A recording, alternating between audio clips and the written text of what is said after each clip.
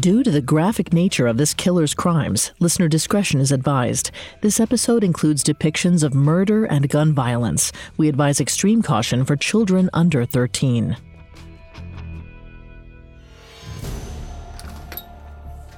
It was the morning after Christmas 1992 when Jimmy Thompson dropped by the Shortstop Mini Mart in Dayton. The 71-year-old came by a lot. Everyone knew Jimmy was a regular. Sometimes he even picked up shifts there to help out.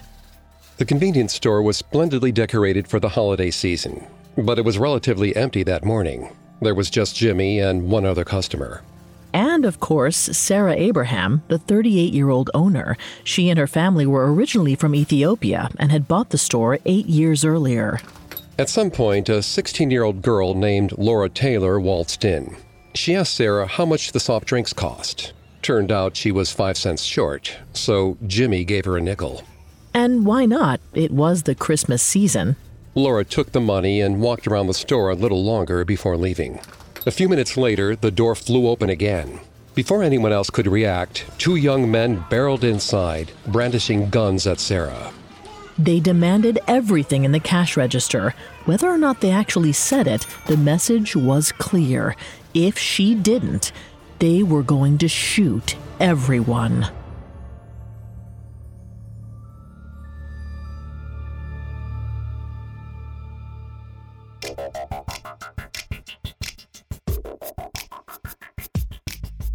Hi, I'm Greg Polson. This is Serial Killers, a Spotify original from Parcast. Every episode, we dive into the minds and madness of serial killers. Today, we're wrapping up our story in a 1992 holiday weekend massacre known as the Dayton Christmas Killings. I'm here with my co-host, Vanessa Richardson. Hi, everyone. You can find episodes of Serial Killers and all other Spotify originals from Parcast for free on Spotify. Last time, we learned about 4 teenagers called the Downtown Posse, whose desire for money and control led them to kill for the first time. Today, we'll follow the teens to the violent climax of their Christmas murder spree, and we'll see how inevitably their crimes catch up with them.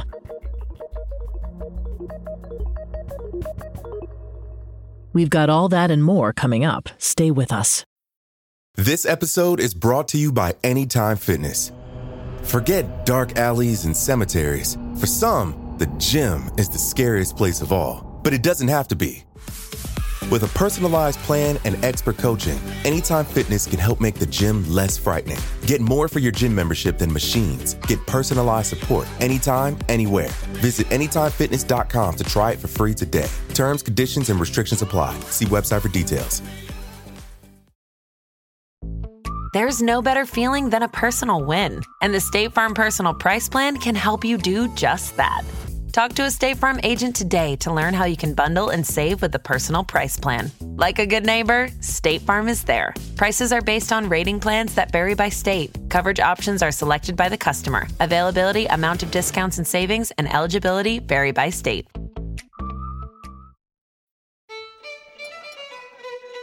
"19-year-old Marvalis Keene was having a midday Christmas meal at his buddy Nick Woodson's house.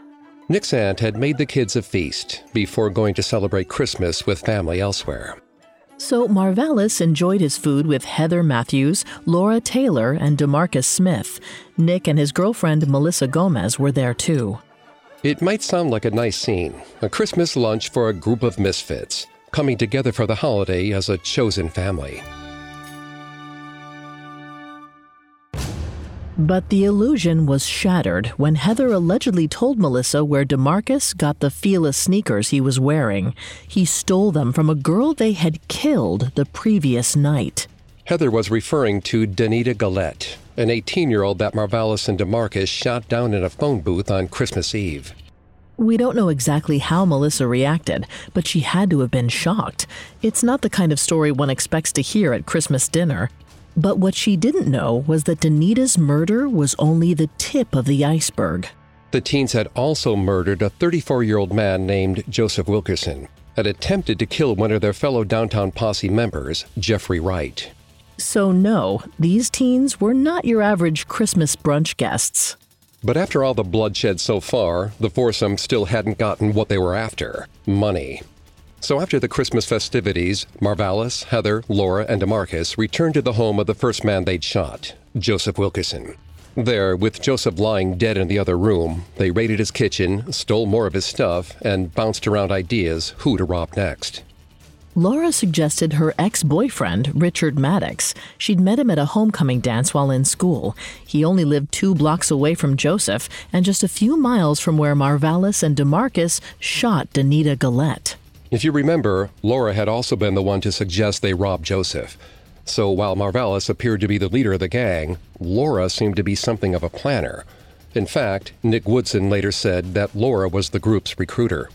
But of course, it wasn't all Laura, because if any of the other 3 had doubts about continuing their spree, they didn't seem to speak up or try to stop it. Vanessa's going to take over on the psychology here and throughout the episode. Please note, Vanessa's not a licensed psychologist or psychiatrist, but we have done a lot of research for this show. Thanks, Greg. There's a term that explains why people might not express their doubts in a situation like this. It's called groupthink. Yale psychologist Irvin Janis coined this term in 1971 after researching decision-making in high-stress situations. Janis noted that groupthink sometimes encourages individuals to consider the group's cause more important than the consequences, and the feeling you get from belonging in a group overcomes someone's personal doubts about a decision. The phenomenon helps rationalize very negative behaviors. At least some members of the downtown posse could have been experiencing an extreme version of groupthink. Dangerous and violent actions were not only being tolerated, but approved of because it was important to the group. And at that moment, the only thing that was important to the downtown posse seemed to be cash. So they came up with a scheme to rob Richard. Laura was going to get him alone by asking if he wanted to go to a motel room. But the strategy hit a snag immediately, because when Laura went to Richard's house, he wasn't interested in leaving with her. It's not clear if he was uninterested or just busy, but it was Christmas Day after all. And his family was apparently home too, because his sister recalled Laura coming to the door more than once. After 2 failed attempts at luring Richard to a motel, Marvalis and Laura decided to stake out an ATM on Germantown Street on their own. It's not clear where DeMarcus and Heather were during this time. By that point, it was getting late in the day, and since it was winter, the sunlight was fading fast. Still, most would consider it a pretty brazen time to rob an ATM. Marvalis and Laura apparently weren't scared, though. Their inhibitions seemed about as low as they could be. Allegedly, a customer did come to the ATM, but the couple missed it because they were busy having sex. The encounter may have been fueled by teenage hormones, but there's also a physiological explanation. Adrenaline and excitement can increase one's libido. According to Dr. Cindy Meston, a renowned Canadian-American sexual psychology researcher, physical excitement does the same thing to a body that sexual arousal does, like raising our heart rate and activating our nervous system. What's more, according to a 2015 study by a group of psychologists, disgust reduces sexual arousal in women. It seems like Laura and Marvalis weren't feeling too concerned about the lives they'd taken. It's more likely that they were invigorated by the violence and what was to come. But the missed opportunity at the ATM meant that after 24 plus hours and 2 people dead, the group still hadn't been able to score any real money. That might be why they decided to try Richard Maddox's house one last time. Marvalis and Laura met back up with Heather and DeMarcus. At some point that evening, Laura was dropped off at Richard's house. The others waited in a car around the corner, ready to trail Richard and Laura if they left. Laura may have convinced him to go to a hotel with her, and by this time she might have had another excuse up her sleeve. Whatever she said worked this time. Richard and Laura got into his car and drove away. Except there was one thing Richard forgot to bring with him: his wallet. Once again, the downtown posse was about to rob someone who didn't have any money. There are a few theories as to what happened next. Some sources suggest that Laura was angry when she realized he didn't have any cash. It's also possible that Richard saw something that alerted him to trouble: Marvalis, DeMarcus, and Heather following him in another car. Whatever the reason, the end result was the same. Laura took the Derringer they'd found at Joseph's house and shot Richard in the head. She didn't seem to have thought the move through because the car was still moving, and Richard, now fatally wounded, was still behind the wheel. Laura leapt out of the car just before it smashed into a tree. Then she ran, sprinting 2 blocks until she got to a shopping center. She was covered in blood. It was a loud, messy, chaotic crime, and it still didn't result in a payday. Maybe that's why Marvalis and DeMarcus tried to yank Richard out of the driver's seat and steal the car, even after Laura fled. But they ended up running as well. According to Heather, when the group met up with Laura, she kept saying, "I shot him in the head, I shot him." It's impossible to know exactly how the teens were feeling at these moments, but by Laura's account, it seemed to be a mixture of shock and thrill, and based on their later actions, it's clear that at least some of them were feeling pride as well. In the aftermath of the shooting, they met up with their friend Nick Woodson and bragged about the kill. He later recalled seeing Laura during this time. She was limping and had a cut on her hand. Nick seemed worried about the situation for obvious reasons. He was having regrets, but his friends didn't heed his warnings, not in the slightest. Instead, they laughed. Coming up, Christmas Day ends, but the Downtown Posse is just getting started. This episode is brought to you by Anytime Fitness. Forget dark alleys and cemeteries. For some, the gym is the scariest place of all, but it doesn't have to be. With a personalized plan and expert coaching, Anytime Fitness can help make the gym less frightening. Get more for your gym membership than machines. Get personalized support anytime, anywhere. Visit AnytimeFitness.com to try it for free today. Terms, conditions, and restrictions apply. See website for details. Now back to the story. 19-year-old Marvalis Keene and his teenage friends had murdered 3 people over Christmas weekend in 1992. They supposedly sought out each victim with intentions to rob them, but after the first kill, murder seemed to be their new answer for everything. It was their desire for quick cash, fueled by bloodlust, that drove the foursome to stalk Dayton, Ohio in the early morning hours of December 26th. They settled on a Green Machine ATM on Salem Avenue as their next hit. They'd tried staking one out before without any success. The second time wasn't the charm either. No one showed up. It was early in the morning on the day after Christmas. Not many people were out and about, which meant the teens were going to have to find another way to make some money. With Heather as the group's chauffeur, they drove around Dayton looking for other opportunities. They found their next victim at a BP gas station. She was filling up the tires of her black Dodge Shadow. Marvalis and DeMarcus rushed up to her, guns drawn. According to one source, they told her, "You will die today." Well, they were wrong. The woman booked it. Marvalis and DeMarcus fired after her, but she got away. She left them alone with her Shadow, though. Getting another car wasn't so bad, so the teens took it. But they still hadn't made any money, and a stolen car isn't the easiest thing to sell without raising alarm bells. Marvalis suggested going to Detroit to hawk it, but that never happened. They needed a sure thing, somewhere with a cash register. So Heather drove them all 3 miles down the road to the short-stop mini-market on West 5th Street. The mark was apparently chosen by the group's planner, Laura.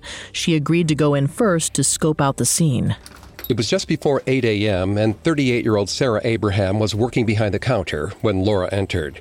There were 2 other customers in the store, Jimmy Thompson and Jones Pettis. Jimmy loaned Laura a nickel to buy a soda, and after wandering around the store a moment longer, she left.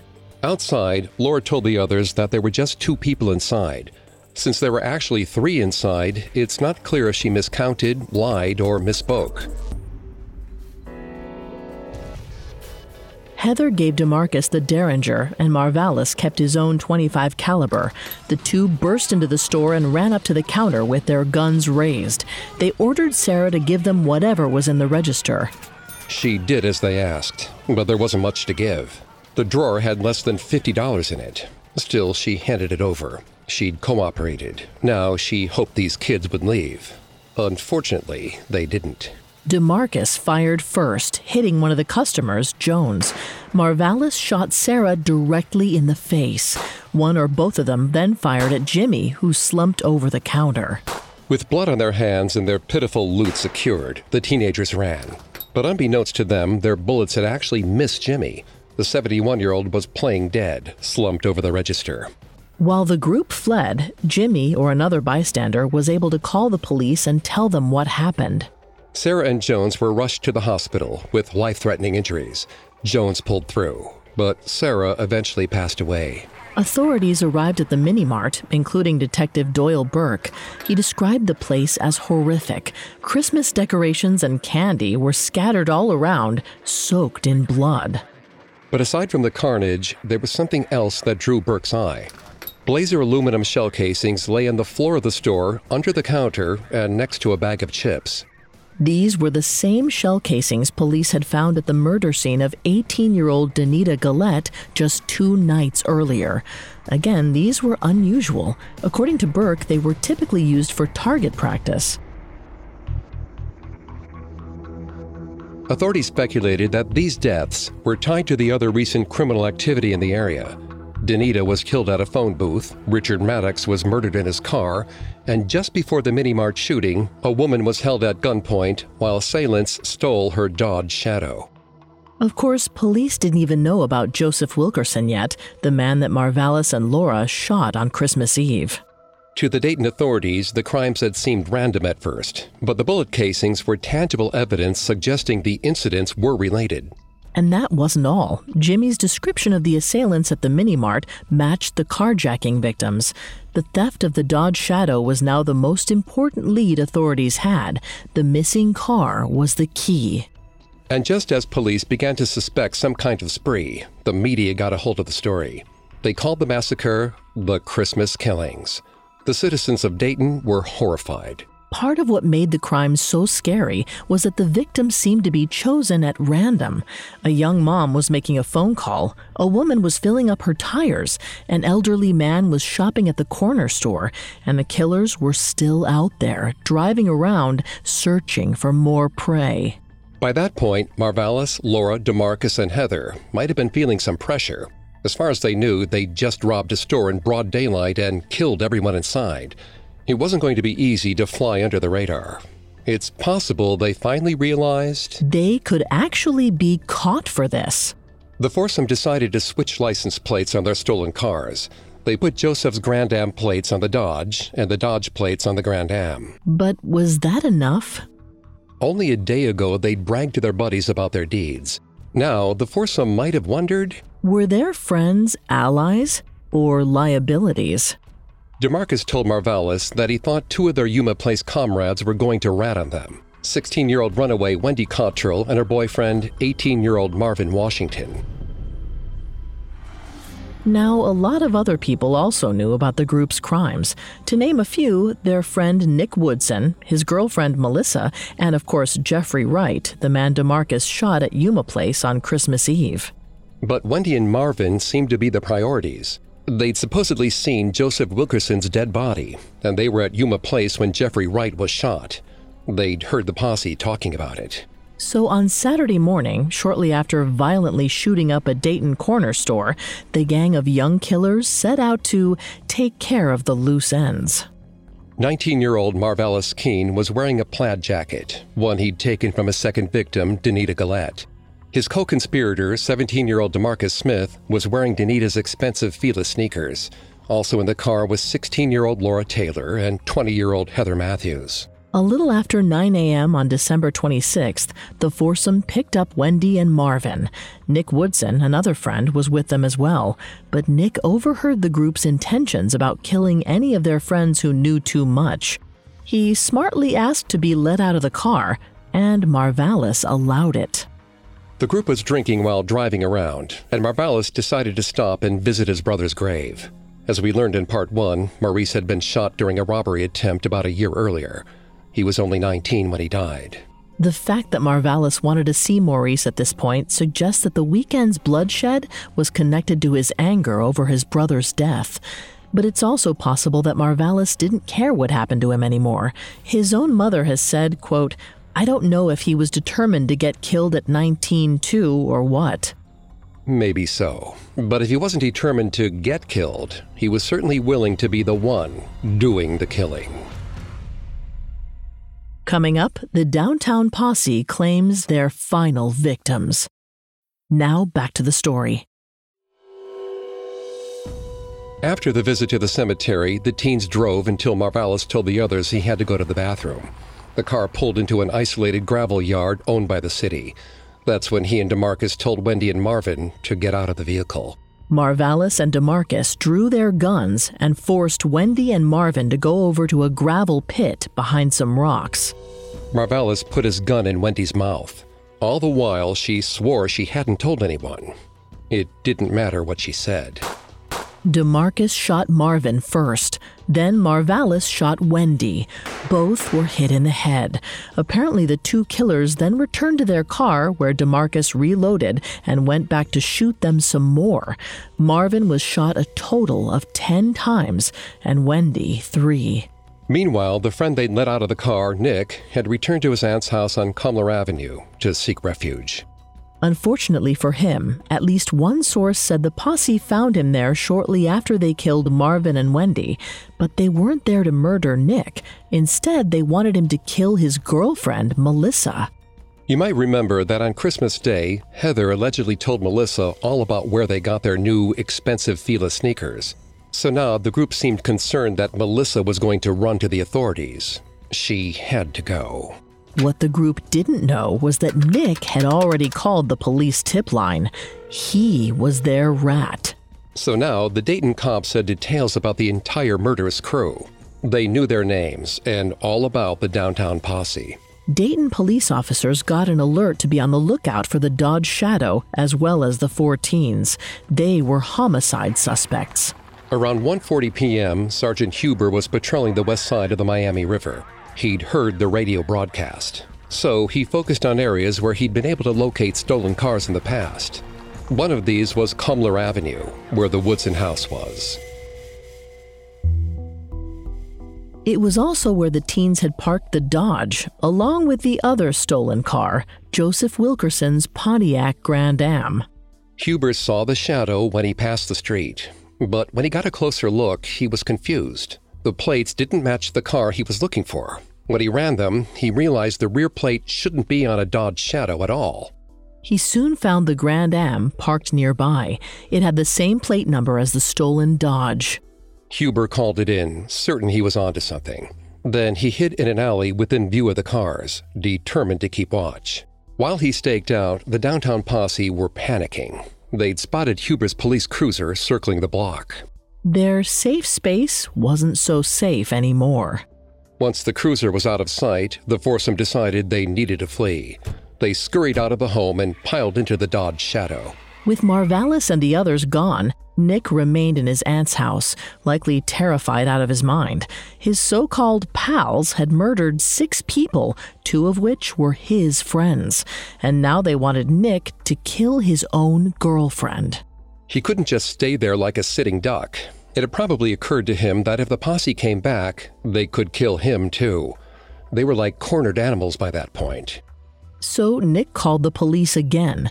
After he spoke with officers, units across the city got an urgent radio transmission. Okay, crews, we just got the call at 729 Cumler. Got information that says a black Dodge Shadow parked in front. Supposed to be guns in the car. At the same time, Sergeant Huber saw the Dodge take off and frantically called it in. He probably needed backup, but if he waited too long, the teens could get away, so he followed the car. With Huber trailing behind them, the Dodge stopped. Then a door flew open. DeMarcus jumped out and took off. Huber couldn't exactly chase after him without letting the others run, so he stayed with the Shadow. Aside from DeMarcus's supposed getaway, no one else made a move to flee. The Dodge remained stopped. From Huber's point of view outside the car, the teens seemed to be cooperating, but inside the vehicle, Laura wasn't so compliant. She told Marvalis to shoot the officer. We'll never know if Marvalis was going to listen to her or not because backup arrived. Seeing that they were so outnumbered, Marvalis and the others stopped resisting. It was over. In the car, officers found 2 guns. One was loaded with the Blazer aluminum casings they'd picked up at a few of the crime scenes. The other was the Derringer, the same weapon used to kill Richard Maddox. They also realized that Marvalis was wearing Danita Galette's coat. Police went back to the Woodson house, where they found DeMarcus. He was also decked out in a dead woman's clothes. He still wore Danita's Fila sneakers. The downtown posse had been captured, and the horrific Christmas weekend had finally come to a close. But investigators still didn't know just how bad the spree had been. That is, until they decided to talk to Joseph Wilkerson. The Pontiac Grand Am the teens stole was registered to him. When investigators arrived at Wilkerson's, no one answered the door, and Detective Burke recalled an odor coming from the house. They went inside to find the place was a mess, clearly ransacked. A deceased Joseph Wilkerson was bound to the headboard of his bed by electrical cords, right where the teenagers had left him. The same Blazer aluminum casings were found on the ground.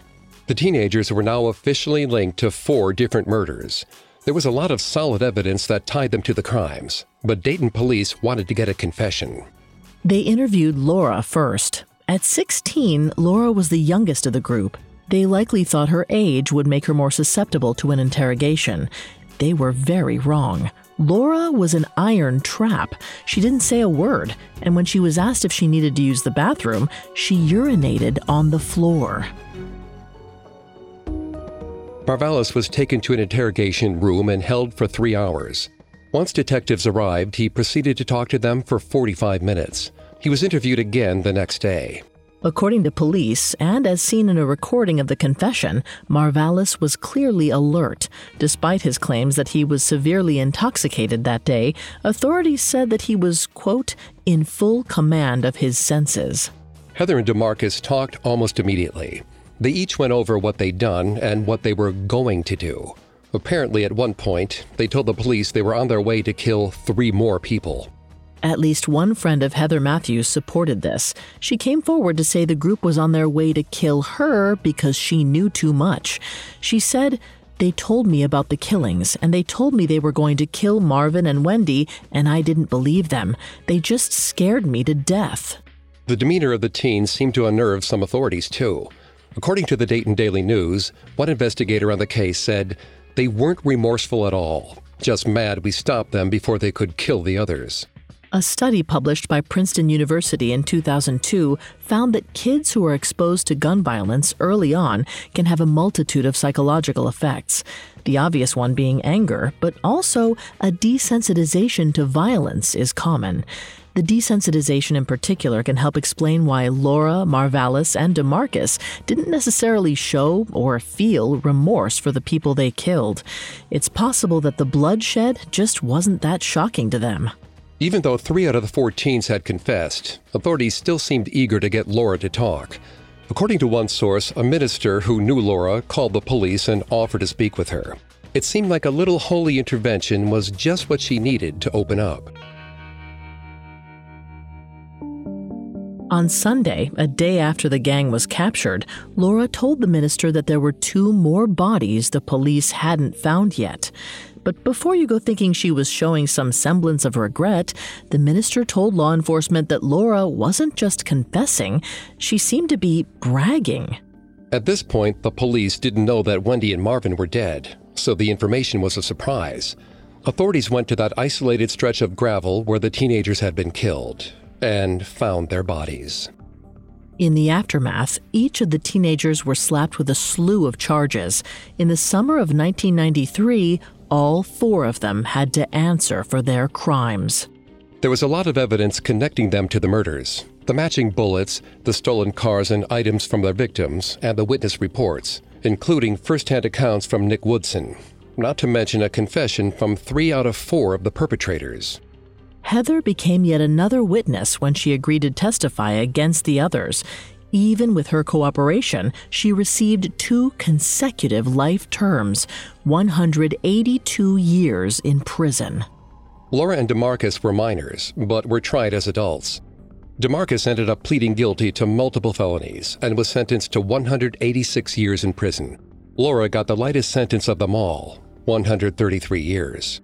At 19, Marvalis was legally an adult, and the death penalty was on the table. Not to mention, news outlets pegged him as the ringleader. His subsequent 26 appeals, including one on the basis of racial discrimination, were all overruled. Ultimately, he was convicted in 5 of the 6 murders by a panel of 3 judges, having waived his right to a trial by jury. In the summer of 2009, Marvalis Keene was executed by lethal injection. He had no last words.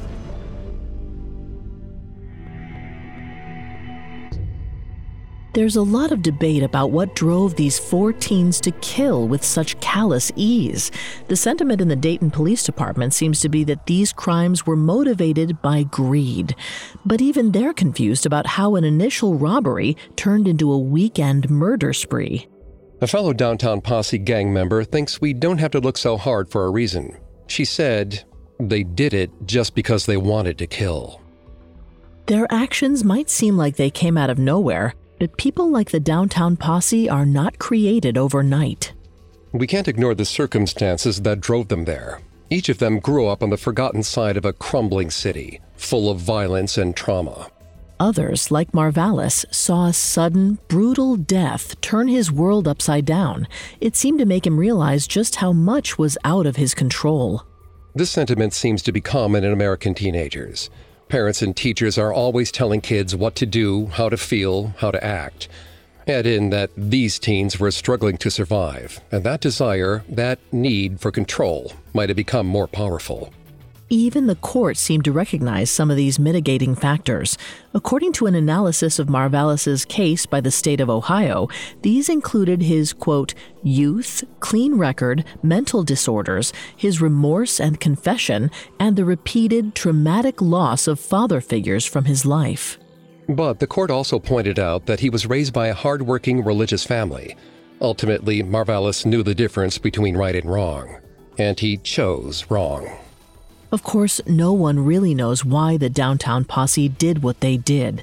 But whether it was a need for control or for money, the fact is that they took 6 innocent lives. They turned a small city's Christmas wonderland into a Christmas nightmare.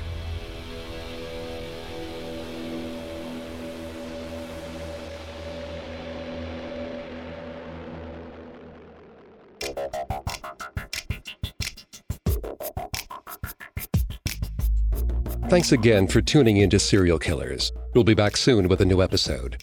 For more information on the Dayton Christmas killings, amongst the many sources we used, we found The Christmas Killings, 40 Hours to Justice by Stephen C. Grismer, Judith M. Mansour, and Dennis A. Murphy, extremely helpful to our research. You can find all episodes of Serial Killers and all other Spotify originals from Parcast for free on Spotify. We'll see you next time. Stay safe out there. Serial Killers is a Spotify original from Parcast. Executive produced by Max Cutler. Our head of programming is Julian Boireau. Our supervising sound designer is Russell Nash, with Nick Johnson as our head of production, and quality control by Spencer Howard. Ben Bishop is our supervising editor, and Derek Jennings is our writing lead. This episode of Serial Killers was written by Kate Murdoch, edited by Greg Castro and Terrell Wells, fact-checked by Mary Mathis, researched by Brian Petrus and Chelsea Wood, produced by Bruce Kitovich, and sound designed by Carrie Murphy. Our hosts are Greg Polson and me, Vanessa Richardson.